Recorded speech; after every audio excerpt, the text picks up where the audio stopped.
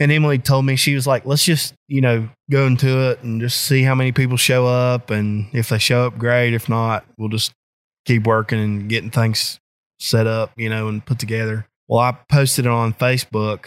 And that was the night before.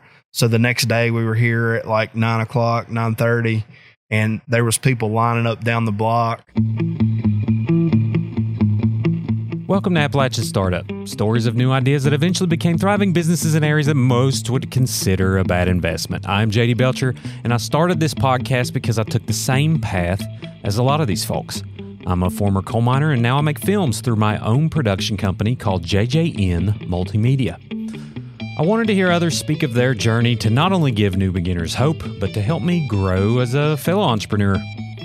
We're kicking off the second week of Mercer Grassroots March with a captivating story of how one man's beehive turned into a community's one-stop shop for all things beekeeping. Yes, we're talking about Blue Ridge Bee Company. It's a special addition to the Mercer Street Grassroots District. Will and Emily Lambert turned an almost condemned building into a proud beekeeping, ice creaming, and t-shirt selling establishment. Don't forget coffee mugs. Even when a devastating fall occurred during the renovation process. Hear about their dream that came to life recently during this hour. Enjoy. Okay, so we started in 2016. I started keeping bees that year, and we needed some way to treat for the Varroa mite. And I noticed that all the treatments were really expensive. It was usually about $35, $40 a hive. And I had heard about this thing called oxalic acid that they were using in Europe, and had been for several years before it was even considered in the U.S. And I just started researching it. People had built these really basic models of oxalic acid vaporizers, or what they're called. And so I decided to build my own because I could do it instead of $35 or $40. I could do it for pennies, like 15 cents. Right. Per hive. I didn't have very many hives at the time, but I just thought it was interesting how all these big commercial guys were using it, and they really liked it. So I come up with a design, drew it out on a piece of paper. Of course, I was staying home with my little girl at that time, and I had plenty of time to think. All right, yeah. And I went to the vocational school, and they helped me take the aluminum, the raw aluminum, and turn it into a vaporizer. So I built myself one, tested it. It worked really, really well. And then for whatever reason, I was like, man, maybe people want to buy these. I put it on eBay. Within a couple of days, we'd sold like 15 or 20. Like, uh-oh. And then I put it on Amazon. Right. And I was like, holy cow, how am I going to be able to, make these things? I didn't have a way to make them yet, because I don't have a machine shop. I don't have any way of milling aluminum or, threading and tapping holes and drilling them out straight, so it looks professional. So I talked to one of my buddies, Derek White, I went to school with, and his dad owns Mountaineer Machine in Pipestem or Lorona there. And he just started doing them for me. And before we know it, we were making like hundreds a month, and we were making really good money on them at the time. So all the money that we made from those, we just put back. We had no clue that we were ever going to do this at the time, but she's really good at saving money. And yeah, 1 year into it, I started talking to her about opening a store. And my mom had just opened the pottery shop, Paint Your Own Pottery, 2 doors down from the building that we bought. Lori was in there one day, and she was talking to me about buildings for sale. The pottery shop, the riffraff were really the only things on the street at the time. And the dude that owned our building, he put a for sale sign up outside of it. I'm really good at just like calling people out of the blue and asking them, I'm not scared to ask them if they want to sell something or if they'll help me out and do something for me. So I called the guy, asked him if he wanted to sell it, and I knew the building was rough.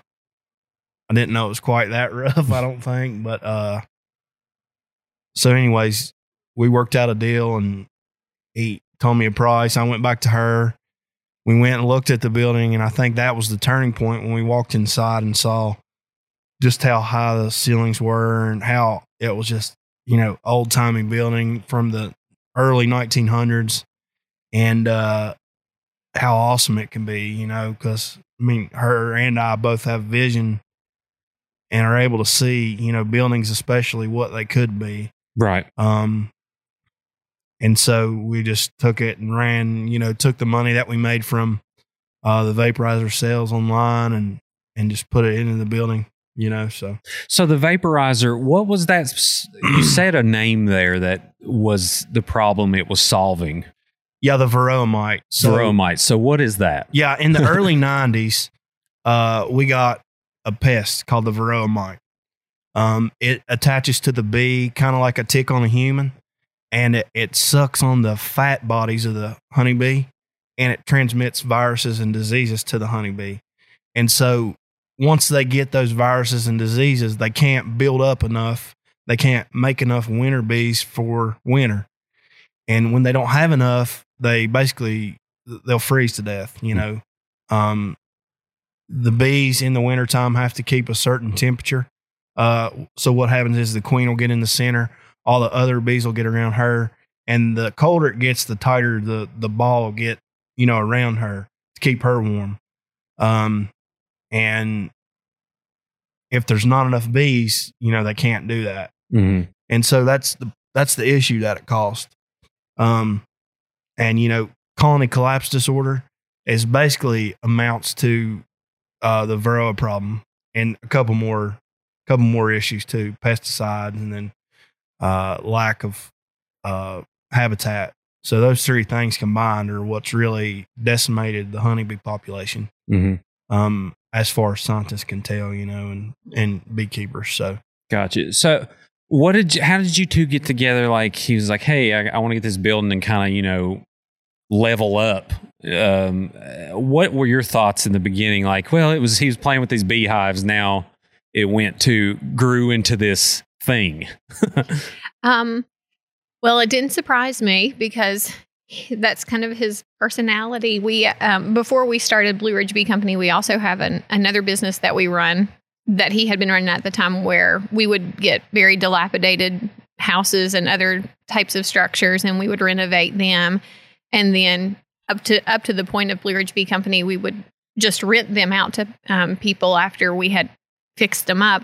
And so he had been doing that for, a few years. He probably started doing that, I guess, in about 2013. So between watching our daughter during the day and then doing, renovations and construction work in the evenings, he had done that for a while. And beekeeping was something that he had been doing on the side for about that same period of time. And he did really enjoy it. And I enjoyed it too. I can't keep the bees because I'm allergic to bees. But whenever he would get done with the bees and they would produce honey, he would bring that to me and I could extract it. So it was something that, he enjoyed. I enjoyed it. He enjoyed doing the construction and the renovation of buildings. I would help him do that too. So it wasn't a surprise to me when, he took those two what really started out as hobbies and kind of merged them together. And so when he came to me with the idea of, hey, let's buy this building, that definitely wasn't a surprise because he had just finished up another project. So it was kind of time to start on another one. Right. Or he was kind of nearing the end of one and it wasn't surprising that he wanted to start another one. Sure. And when that type of building was very different, this building with the storefront was something that we had never done before. But as soon as we got it, we started thinking, what could we put in the storefront? And would it be something we would want to run? Is it something that we would just want to rent out to someone else and let them run a business in it? But every time that we go on a vacation or we go out of town, we always find ourselves going to stores that are locally owned and have kind of local type goods and have a feel like our store has. And that was a lot of the inspiration. It was taking a hobby that we really enjoy, but then also kind of combining it with the feel of a local store that we like to go to when we're on vacation. And so that sort of all came together and led to the Blue Ridge Bee Company. As we were thinking about it too, we were just trying to think about the market that we're in. And if we just started a store in Princeton, West Virginia that was solely going to be beekeeping supplies, and that was it, we felt like we were going to miss a lot of business potential. And so that's why we decided we have to have more than just beekeeping supplies in there. We have to have more than stuff that predominantly men. Certainly there are women beekeepers, but a predominantly male hobby is going to draw a customer base to. And so that's why we decided to bring in some of the other products that we have in the store as well. So we could, have something for men, women, and children as well. So you both used to, or do you still flip properties? Is that the term? Is that still the term? Yeah, that's a term. And flipping kind of refers a little bit more to renovating them and then just selling them outright. So we do renovate them, but then we rent them instead of just selling them. Gotcha. And so that's a great question. Do we still do that? Well, for right now, we said we probably should focus on this new venture, because if we want it to be successful, we may not want to, put our eggs in too many different baskets, but I'm sure it will definitely continue to happen in the future. Did that experience of, already having renovation experience, did it come in handy with this property? Yeah, for sure. I had just, right before we bought the building, I had just bought a 7-unit apartment building, and we were able to do it in like a year and right at 2 years. And so that gave me a lot of confidence, going into this, as far as what I needed to do. And, cause it was just me for a pretty good while. Then I had some other people that would help me lift stuff and move things around. But so you use the profits from the vaporizer, you built that up over time, and you use that to purchase the property? This here? Yeah. You can say that along with the rental property income, for sure. Yeah. Awesome. So you all didn't really have an issue when it comes, like a lot of businesses, when they start, they have problems with capital. So thankfully you all had already built up enough from your other business. Gotcha. So, day one, you walk in after you purchased it and you start planning out what you need to work on. How did you pick up, what kind of shape was the building in? It was a dump, man. Yeah. It was bad. It was condemned by the city. The dude had went in there and he cut a bunch of stuff out he wasn't supposed to. The city put a stop work order on him because he basically tore out everything that was underneath the stairs. The city went to walk up the stairs and they were about to fall down, and they were like, no more, you got to get out. You can't do any more work. I didn't know about it at the time, but he had already went back in and shored it up, and then, but it was just full of garbage and just full of, old magazines, and just, it was nasty. Right. Nasty. So you had to take the first couple of days and just clear the stuff out? Oh, first several months. Months? Yeah. Oh, wow. Yeah. So we're talking dumpsters full of just stuff. Yeah, probably like 100, 150 trips to the dump, of just stuff I would take. And then, upstairs, it still had all the old materials in it. We had to gut everything, Mm-hmm. He had cut a bunch of supports that were holding the roof up, and, you just have to go in and gut everything to make sure that no damage was done. The roof was sagging like 2 foot and a half in the center. We had to jack it all up, and we rebuilt the whole inside. So with a condemned property, do they give you a list like, here's why it's condemned, here's what you have to fix first? No, I don't think it was like officially on the condemned list. They just basically put a stop work order on it. Gotcha. And told him he couldn't work on it anymore, and then he wasn't allowed to, Mm-hmm.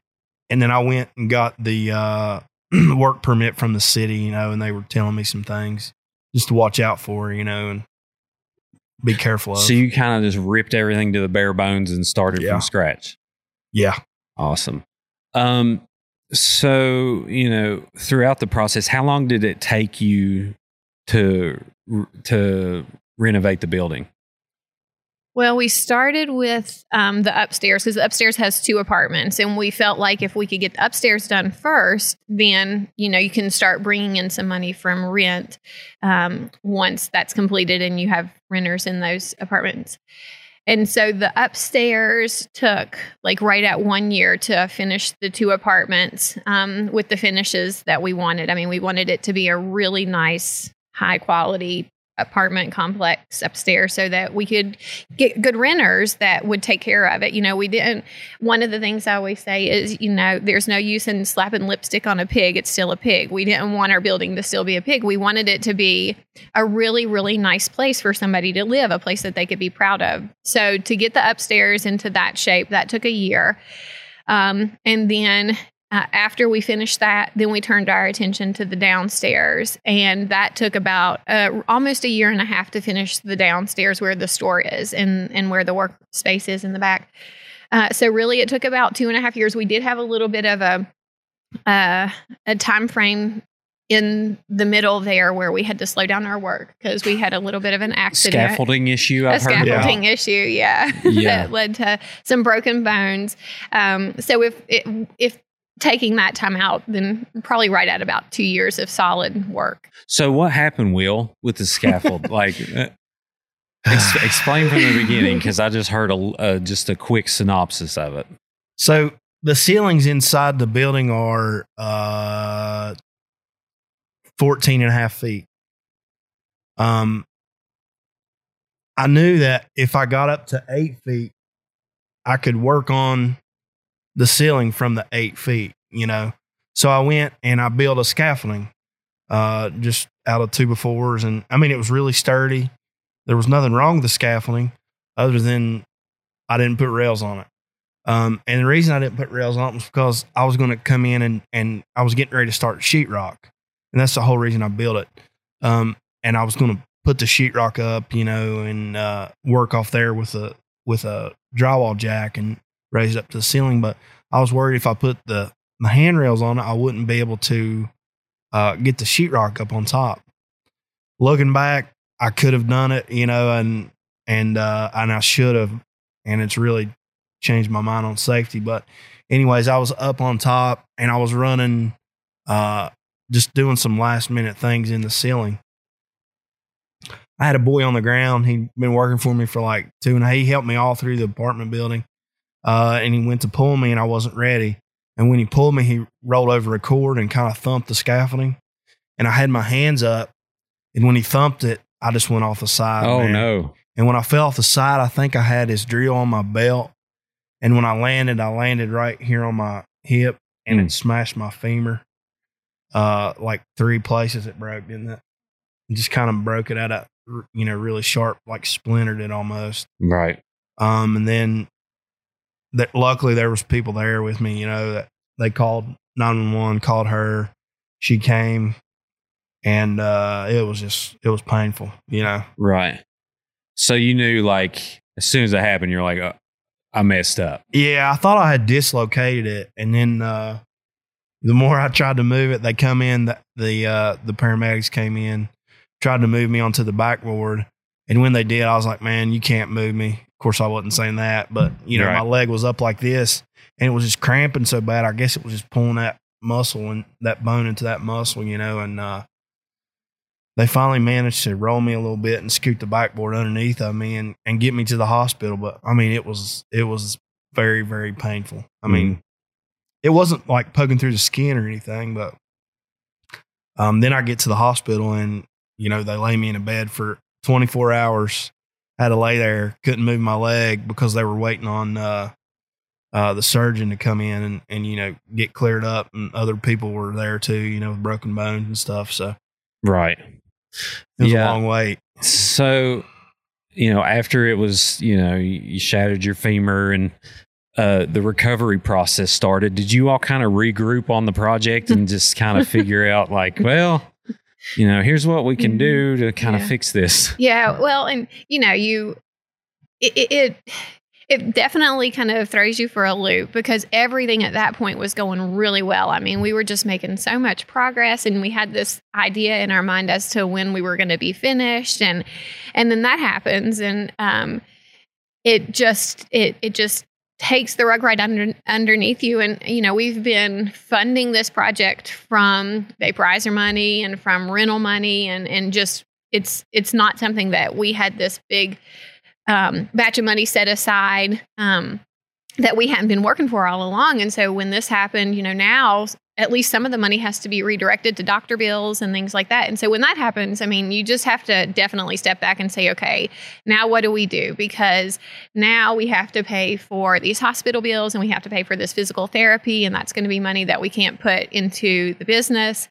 And so how's that going to affect the timeline? Not only that, but you can't even physically work. He was on a walker for about 2 months. And so, it was just a long process. The doctors have been telling us it's going to be a good 6 months until you feel like you're 100%. So yeah, definitely day one, when that happens and the doctor comes in and tells us what's going to happen, immediately you start thinking, okay, how many other things are going to be affected and to what extent because of this accident? And so we definitely stepped back, and you also at the same time just prioritize. And the priority at that point was not the building, it was not the business, it was not expanding the business, it was just making sure he was okay and getting him better. Fortunately, though, because he was hurt so badly and could move so little, he got really bored really quick. And so he decided come January 1st, no matter really what the doctor said, he was going back to work. And this happened on November the 9th. So almost 2 months later, he was ready to get back into the building. So he came down with his cane and he did. He looked around and he said, okay, where did I leave off that day? And what can I do now? And we're just so fortunate that we have a lot of wonderful friends and family that kind of came and said, okay, you're definitely not 100%. What can we do to help get you back on track? And so they helped us kind of pick up the pieces and get the momentum going again. And then we just set a different, kind of opening date, a new goal for ourselves. And we worked towards that. And I think that's what most people that start new businesses have to remember is you want to set a realistic goal, but one that is going to really keep you motivated every day. But then be realistic too with yourselves that if you come up upon that goal and you haven't quite met it, it's okay. Just reestablish where you're at, set another goal, and go for that. And that's what we did. And eventually, we got there. It was almost a year after that accident happened that we were finally ready to open the doors. But that's okay. So how long ago was that? When I got hurt? Yeah. It was November the 9th, wasn't it? Of 2018. Yeah. Right. Okay. So that was a long process. So how did you approach renovating after that accident? Or was you kind of like, man, it was kind of not my fault. It was kind of, or what you do, you just kind of get back to it. And right. Like she said, I just took my cane and I worked on it for a day, and I was like, man, I'm just going to have to go, and I just threw it to the side. I don't know if she knew, and just started working. I think one of the big points was me getting back up on that scaffolding again. As soon as I fell, I still had those guys working for me, and I was like, build a rail on that thing no matter what. If it takes longer to do it, it just takes longer. Mm-hmm. So we had a rail on it, and then I come down and we were trying to get the sheetrock. That was what we were getting ready to do, was start sheetrocking. I had some guys come in and do it for me, and they needed help just doing a few little things, straightening up the ceiling. And I just managed to get up on there, and I think that was part of my physical therapy, was just working through it, you know, and just getting back to it. So. Yeah. So did you kind of have an idea of what layout you wanted and what services you wanted and products from the beginning? Did you say like, well, I want, a display case here. I want, whatever else here. How did that work? Yeah. Before we even renovated the upstairs, we bought the building in June of 2017. And probably by July the 1st of 2017, we had a little paper, just a little paper sketch, a little pencil sketch of what we wanted it to look like. And the thing about it is, I'm sure I have that paper sketch still. I have no doubt about it. And that paper sketch looks almost exactly like what the building looks like now. And we would go through this vision in our head. And when people would come in, when we brought our families down there for the first time, and seriously, it looked like a dump. It was terrible. I'm sure our like, parents hey, look at this. especially were like, "Oh my There's a gosh, giant what are you hole in the doing?" floor, like you can see Yeah. downstairs. Right. Yeah. So I'm sure they were a little bit worried and wondering if we had made the right decision, especially when we go in and first of all, they see this building as absolutely a disaster. Mm-hmm. And then we're kind of standing there and we're like walking them all the way around the what will be the storefront. And then we walk to the back and kind of describe what this workroom is going to look like. And even today, they'll tell us, God, we did not see it that very first time you brought us down, but what is in there now is exactly what you described to us that very first time we ever even walked into the building. So, as soon as we walked in, even when we were considering buying it, like William said, when we saw the really high ceilings and we just saw the layout of the room, immediately those kind of visions come into our minds. And it's almost as if that mess is not there, but you can really truly see what the end product looks like. And some people don't have that ability. They can't visualize like that. But we could, and we had ideas as to, where did we want the beekeeping supplies to be and what other kind of things could we have and how could we make it look nice from someone who's just driving down the street in their car? What kind of things can we put immediately at the front of the store so that they see them through the windows? And so, I think right off the bat, we knew we had a pretty good idea of what we wanted it to look like. And that's so fun because, like you said, the vision is important. Like with our office, we kind of had the same experience. Now, not the same experience. We didn't have to, remodel everything and it wasn't completely wrecked when we moved in, but it looked very boring. And I knew like, if we're going to move in here, it's going to look right. So, we spent tens of thousands of dollars on it. And I knew like what I wanted to do, what I wanted the decorations to look like. And people were, when they first saw the room, they were like, this is fine. It looks like a tax office, it's whatever. And then compared to when they see it now, they really appreciate it. So do you kind of notice like people appreciate, especially when you take erect a building and turn it into what you have? Do you see that appreciation when people walk in? Yeah, for sure. And that's one thing that I think just means so much to us, because when we opened our doors at the beginning of December and people started to come in, those were some of the first things that they would say is, oh, this place is so beautiful, or I can't believe we have something like this in Princeton. This is like what you would see in a larger city. And we're just so thankful. And other people would say, we've been watching the renovations all these months because we had once we put the large windows in, we just, for the most part, we left everything to where you could see through the windows exposed and they could watch the progress. And so a lot of people would come and they'd say, I've watched you all along as you've been doing this. And we're just so thankful for you. And we're so thankful to have something so nice in our town. And I mean, that really means a lot to you when you've put 2.5 years into a project and you've had someone that means so much to you get hurt during the project and you've questioned yourself, like, are we even doing the right thing? Like, was this a mistake? But then to hear your community just respond in such a positive way, it's very gratifying at the end of the project. And in the beginning of a new project, the actual store itself, but at the end of the renovation project, it meant a lot to us. Did y'all kind of know from the beginning, like, we need to get in on this grassroots district thing? Did you think, well, maybe we could move to Bluefield? Maybe we could. Was it always this location, or did you not? There really know? wasn't nothing here. Like I said, when we first started, it was my mom had the pottery shop, and it was the Riff Raff. And then that was pretty much it. There was Myra's Flower Shop. And Stages was couple here. Things, so there were a few things on the street, but since we started the project in 2017, quite a few other businesses have opened. And so it was just nice to get in on that. Did we kind of specifically plan it that way? I don't know. I think it's a little bit mixed there because we're both from Princeton. And so born and raised here, we were born around the time when a lot of the stores on the street were moving out because the mall had opened. And so we were not alive in that era that you hear people talk about where, oh my gosh, Mercer Street used to just be such a bustling place and you would go there on Saturday and spend your whole day downtown. We never really got to experience that. We experienced more so the Mercer Street that had negative connotations with it.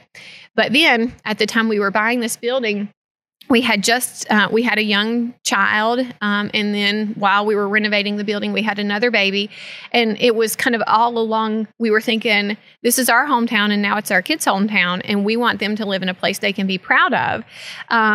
And so coming in and seeing this opportunity on the street, we kind of thought this is a chance for us to take a town where we've renovated lots of other properties and we have seen how that can change things. It gives us the opportunity to do something even bigger on one of the main thoroughfares of the town.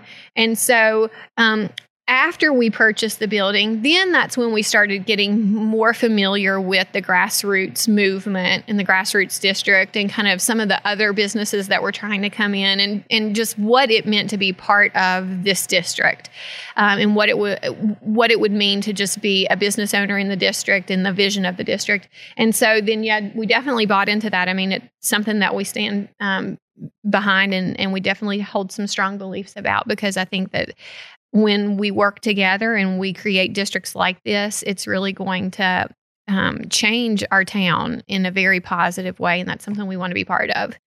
Before we get off the grassroots district, was Lori helpful as a resource when you all first started here? Yeah, like I said, I mean, I had never met her before. I'd always heard my mom talk about her. And we took my little girl over to the pottery shop, usually once a week, once every 2 weeks. And she had been in there a couple of times, and me and Lori had talked. And I just asked her about, is there any buildings that are for sale or that might be of interest to us, and she was like, yeah, for sure. And she had told my mom about this building, and then I had seen the for sale sign on it, and but through the whole process, I mean, if we have questions about grants, and I mean, she's helped us get 2 grants now. One through the city, one through the USDA, and she's just helped us in numerous ways. Mm-hmm. Anything we could ask her, she's always been so willing to help and be a part of through the whole process. So Perfect. She's been great. Did you patent your design, your vaporizer? No. You haven't? No. And the reason why is, I had talked to some people about it, but kind of the downfall of it has been there's been people over in Europe that have copied it. So the sales have really dropped off. They copied it almost to the T, but all they have to do is change one little thing, and the patent's no good. So right. And it was already around before I started even making it. So gotcha. No, I didn't fool with it. Gotcha. What type of products do you all offer in the storefront? Yeah, so the first thing we wanted to offer, and the thing that it originally was in the beginning was a beekeeping store. We wanted to carry everything that a beekeeper needed, from all the different hive boxes and frames, tops, bottoms, feeders. We wanted to carry extractors, hive tools, whatever somebody needed to keep bees, we would have. And we have that over there now. We still lack a few things, but we're getting those in through the next couple months. We should have everything. And we knew that if we didn't price it right, people are just going to go online and buy it, so we try to have prices that are competitive for sure, for beekeepers around the area, Other than the vaporizers, is there anything else that you build? Yeah, we build we build swarm traps. We build nuke boxes, I've sold nukes a nuke is just a small hive of bees, just 4 frames and then 1 empty frame. They already have the bees on them. The queen's already accustomed to the bees, and so it's just easy for new beekeepers. So I've sold those in the past. No, not really anything else. Gotcha. Where do you keep the bees? We live on my granddad's farm over towards Athens. Very cool. So what's it like keeping? Obviously we all know that, bees are disappearing and we don't really know why. Do you see, what's it called? Hive collapse? Is that what you colony said? collapse. A colony collapse? Yeah, nobody really calls it that anymore. I mean, the term is still out there, but most of the time it's just Varroa that have caused the issue, or the bees go into winter with not enough feed supply or enough honey. Yeah, I mean, last year, I think it was, we lost 60%. And for the past consecutive 3 and 4 years, we've lost, 50, 60% of the honeybee population in West Virginia. Mm-hmm. Of course, that's hives that were registered with the state, that they could count, not including feral colonies. But it's tough, man. I mean, how many hives do you have? Right now, I think I have about 7. I had this past summer, I had about 30. I wound up giving some away. Some of them didn't make it through winter. I combined some, that were weak. So winter is a problem. Like, what kind of precautions do you have to take in the winter time? Well, for one thing, you have to treat them in early August. If you don't treat them for varroa mites, then they're never going to make it. Just because they're so weak and there's not enough numbers in there in order to keep them warm. You have to make sure they're fed. So you have to go out there a couple times a week, feed them sugar syrup. So it's just sugar and water mixed together. And you feed them that formula, and they turn it into honey basically for the winter. And if they don't have enough feed, then they're not going to make it. So have to make sure they're in a right place, that's out of the wind and has some sun, but not full-blown wind and full-blown shade, or there's a lot to it. It can be discouraging, but if you really like it and really enjoy it, you can make it through the tough times, and just kind of, you're going to lose some no matter what. Mm-hmm. But, if you really enjoy it, like I said, you can make it through, and you'll find more, or you'll buy more, or you'll catch them, or do what you have to do to get them, What kind of, someone who wants to get into beekeeping, like in West Virginia, what kind of resources are there as far as knowledge and classes? We offer free classes. We just started teaching one last week. It's an 8-hour class. You come to it totally for free. Last week we had almost 70 people come, and we're already booked for February. We haven't started signing up for March yet, but hopefully we can have 3 to 4 classes a year, and just teach people everything they want to know, because I think that people should have free knowledge on keeping bees, and I don't really want to, I don't want to have to charge somebody to learn, they should be able to learn for free. And sure. Well, and that's a good marketing tool, because, if you taught them how to do it, where are they going to go to buy their products? Yeah. I mean, hopefully they will come in and support me. Mm-hmm. But if they don't, so be it. And sure. Hopefully they will, though. And we try to answer all the questions that they need help with and help them along the way. And hopefully in return, they will come see us. So how big is the space? It's about 1,800 square feet. Awesome. And you were going to say about the other side of the...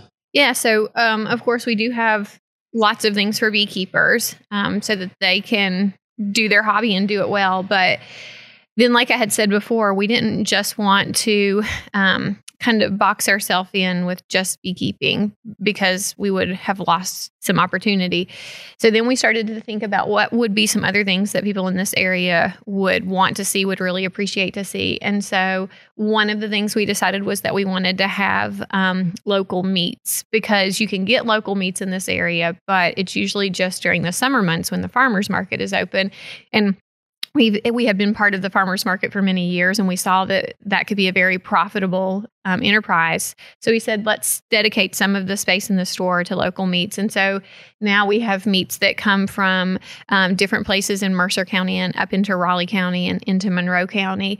And so not only are the meats local, but lots of people want to come in and they want to ask, how is this animal treated? What are they grass fed? Are they grain fed? What about hormones and antibiotics? And so we're able to tell them, because we know these farmers, or we are these farmers, kind of a little bit more about the food that they're going to consume. And then once we said, if we're going to have meat, why not have other types of food products? And so we've tried to bring in local fruits and vegetables. We have dairy products, eggs, and just different things that people want, but up until this point, they haven't really been able to find it year round, at least not from a local producer. And then another thing that we wanted to do was we wanted to kind of, in bringing in foods to the store, we wanted to create a little bit of an old-timey mercantile or general store feel. So we decided to bring in some of the old sodas and candies that people like. And then that led to the visionary over here deciding that he wanted to have an ice cream counter in the store. So he built the ice cream counter, and we brought in some really, really good award-winning ice cream. And so that's something, of course, that now maybe mom or dad comes in to pick up something to eat for dinner, and the kids are with them, and the kids decide they want to sit down and have some candy or have some ice cream. And so we started to see, as we were putting these things together, now we're meeting we're kind of meeting the needs or the wants of different demographics and ages and stuff.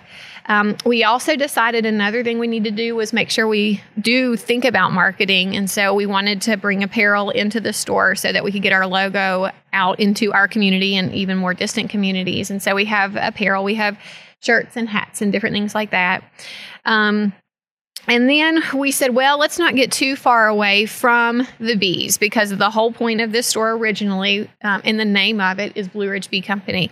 So we started to think of other things that we could also bring into the store to meet the desires of folks that might come in and shop with us, but that we could then link back to the bee company. And so that's when we decided that we wanted to definitely have a very large honey selection. And so if you go into the store, one of the very first things you see as soon as you walk in is kind of our honey wall. And we have local honey because so many people in the area want local honey for things like allergies and other types of medicinal reasons. But then we said we can't just limit it to local honey because there are so many types of honey out there. So we have many different varieties of honey from different places in the United States. And we've also branched out and we've gotten honeys from different parts of the world, all with different colors and flavors and medicinal values. So that's a big draw for a lot of people. We also decided that we wanted to bring in things like soaps and lotions that may have beeswax and honey and things like that in them. And so that kind of drew in another type of customer. And so with those things, and then thinking about just seasonal items, we've been able to capture a pretty good variety of individuals in the community that might be coming in for one thing or another.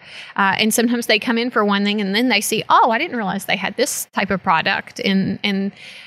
And this way, too, we can continue to get them coming back. And now one of the things we're trying to think of just strategically is what are products that we can carry that will get them coming back a little more frequently? Because some of the products that we carry are things that last a while. You know, we're talking about a couple of weeks or a couple of months. And so now we're starting to think, well, what can we carry that will get them coming in every week or every 2 weeks? And so we're trying to get our minds thinking in that direction at this point. Makes total sense. So what would you say would be, has social media affected your following? What would you say would be the biggest marketing tool to spread your word so far? Definitely Facebook. You know, we had finished up and we knew we were getting ready to open like the first week of December. And Emily told me, she was like, let's just, go into it and just see how many people show up. And if they show up, great. If not, we'll just keep working and getting things set up, and put together. Well, I posted it on Facebook and I think it got viewed like almost 30,000 times, I think. So, and then the next day, that was the night before. So the next day we were here at like 9:30. And there was people lining up down the block. There was people that had come out with bagpipes and drums and were playing outside the front door. Yeah. And it was just really cool, man, to see all the support from the whole community. I mean, it was as soon as we opened the doors, they just like flooded in there and they were all clapping and applauding. And and we didn't even know if the cash register was going to work at that point. We were still trying to get things together, Sure. A soft opening wasn't really so cool. soft, but I mean, luckily it went really well. But, I guess that was just a moment when we were like, wow, social media is very powerful. We had used it before to advertise about the vaporizer on beekeeping pages and stuff like that. But we just thought, okay, well, if we want to do a soft opening, maybe one little advertisement on Facebook is really not going to make that much of a difference. Yeah. But within 12 hours, it had made a huge difference. I was going crazy. Yeah. Yeah. It was awesome. Do you think opening a business here is special too because people just appreciate, what you're bringing to the area too even more? I know a lot of people say you're in a city, say you're in Charlotte. It's not going to, maybe for that little section, it's a big deal. But for here, it's really the whole county, kind of Southern West Virginia loves when they hear businesses opening. I think so, because even just the response we got from news stations, they were so excited to come and hear our story and share our story with other people. And then, like I said, customers that came in and they're still coming in and just telling us on a daily basis how thankful that they are that a business like this has come, and how they're not only thankful for our business, but they're just thankful to see the change on Mercer Street in general. And they have so much hope for what this place can be again. And some of these people, they were around during the time when this was such a bustling, busy street and the town was kind of in a different era. And I think it kind of gives them some hope. It certainly gives us hope that we can get back to that place. And I think it's really special. And I don't know that we'll ever be inspiration to another person or another couple that maybe has this dream in their head, but I hope we could be. And I hope maybe if someone's watching, they can see we're just regular people, that had an idea, and we went after it, and other people can do it the same way. And you have to really think it through, because you don't want to get into the middle of a project and find out I can't finish this for one reason or another. But if you do have a vision and you feel like you have the resources to carry it out, don't be afraid. Do it, and you can do this for your community as well. You can really help your community out and be a catalyst to see some changes. So I do think that the community has felt like this has been a pretty special thing that's happened. Perfect. Has there been anything, any issues pop up that you never would have thought you would have had to deal with along the way? Or is there any certain things that come to mind that's been frustrating? I think regulations have been frustrating, and it's not that they're a bad thing. They need to be there. Regulations need to be in place. It's just that when you go into a new business for the first time, this is a beekeeping store, but we also kind of have a grocery retail side of it. And then having the ice cream counter, we get into food services side of it. And so there are regulations that we just had no idea about, whether it's labeling or food handlers, or you even have to have your scale officially tested, and you have someone that comes by to make sure that piece of equipment is operating correctly. Those were things that we just had no idea that you had to do this and that and this and that. And so here we are trying to approach an opening day, and the days before, probably that week before, almost every single day, there was someone coming in. Oh, I'm the inspector for this. I'm the inspector for this. And we're like, what? That has to be inspected too? We didn't even know. Thankfully, though, these people had heard we were opening, and they were being very kind with their services to just come and say, hey, I just wanted to introduce myself. If you didn't know that your scale needed to be calibrated and that it needed to be officially checked by me, I wanted to let you know. If you're not ready for me to check it today, just call me here in a day or two before you open, and I'll come check it. That, and the same with all of the health department regulations, they were very, very helpful to us. But there was a big learning curve with that type of stuff. Fortunately, because they were so gracious and just helpful in letting us know ahead of time, we were able to get everything cleared before we open. If we lived in a community where maybe the officials were not so proactive with new businesses, we might have opened the door and had an inspector come when we had already been serving the community, and if we had something wrong, they might have shut us down. Right. So I'm very thankful to those individuals, and that would just kind of be one of the things for other people that are starting businesses to keep in mind. As much as you can learn about the regulations related to your type of business, do that. That way you can reduce the amount of surprises that you're going to have. Mm-hmm. So what would you say, Will, what would you tell somebody about beekeeping in Appalachia? Like, what's the potential market if you were to, start keeping bees, get pretty good at it, would and you wanted to scale up? Is there a market here? Oh yeah, I mean, there's people that send their bees all over the country to pollinate, and they make a living just by moving bees on tractor trailers, and for almonds or blueberries or the orange groves or whatever, there's a market for commercial beekeepers. You got to get really good. You got to know the bees. You got to be willing to work in them every day. There's several people through the state that raise queens, and they make a living doing that. People raise just the bees and just sell them to new beekeepers, like the nukes I talked about earlier. You can do that, raising honey, taking honey off of them, bottling it, selling it.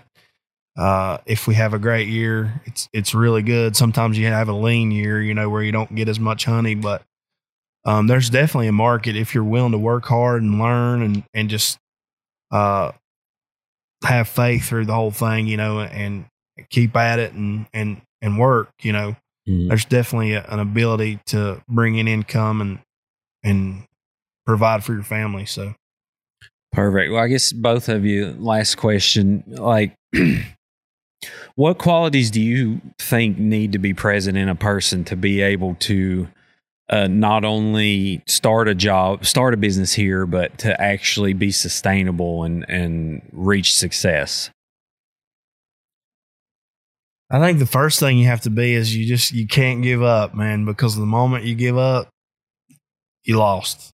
There are some instances where, maybe you get in over your head and you think, should I really have done this? But I think that's the time to learn, and that's the time to talk to people and, gain experience and gain knowledge and just learn what you think you should do, and what you need to do. There was times, when we think, man, alive, are we doing the right thing? Should we just sell this thing and just be done with it?